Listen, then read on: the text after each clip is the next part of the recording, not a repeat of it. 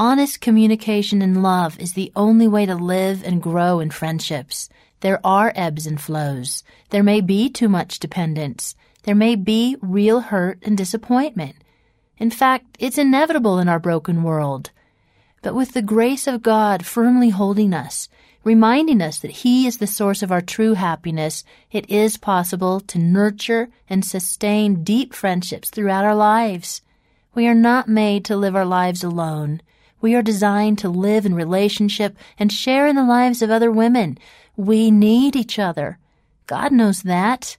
He will help us.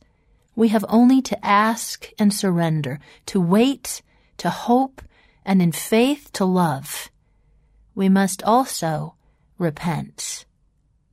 For a woman to enjoy relationship, she must repent of her need to control and her insistence that people fill her. Fallen Eve demands that people come through for her. Redeemed Eve is being met in the depths of her soul by Christ and is free to offer to others, free to desire, and willing to be disappointed. Fallen Eve has been wounded by others and withdraws in order to protect herself from further harm.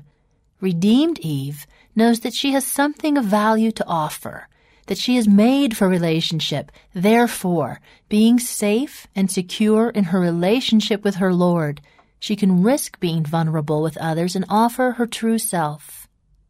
As C.S. Lewis wrote in The Four Loves, "To love at all is to be vulnerable. Love anything, and your heart will certainly be wrung and possibly broken. If you want to make sure of keeping it intact, you must give your heart to no one, not even to an animal. Wrap it careful round with hobbies and little luxuries. Avoid all entanglements. Lock it up safe in the casket or coffin of your selfishness. But in that casket, safe, dark, motionless, airless, it will change. It will not be broken. It will become unbreakable, impenetrable, irredeemable.